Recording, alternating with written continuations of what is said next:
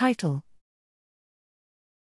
IDSL.CSA, Composite Spectra Analysis for Chemical Annotation of Untargeted Metabolomics Datasets.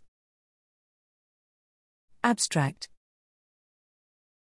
Poor chemical annotation of high-resolution mass spectrometry data limit applications of untargeted metabolomics datasets.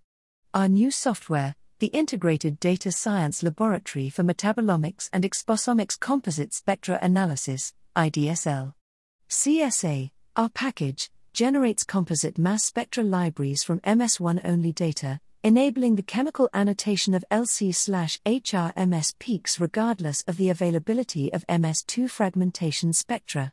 We demonstrate comparable annotation rates for commonly detected endogenous metabolites in human blood samples using IDSL.CSA libraries versus data-dependent acquisition (DDA) MS2 libraries in validation tests.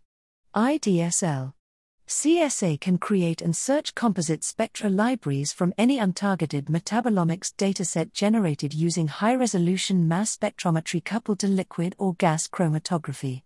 The cross-applicability of these libraries across independent studies can improve overall annotation rates in metabolomics and exposomics projects, providing access to new biological insights that may be missed due to the lack of MS2 fragmentation data.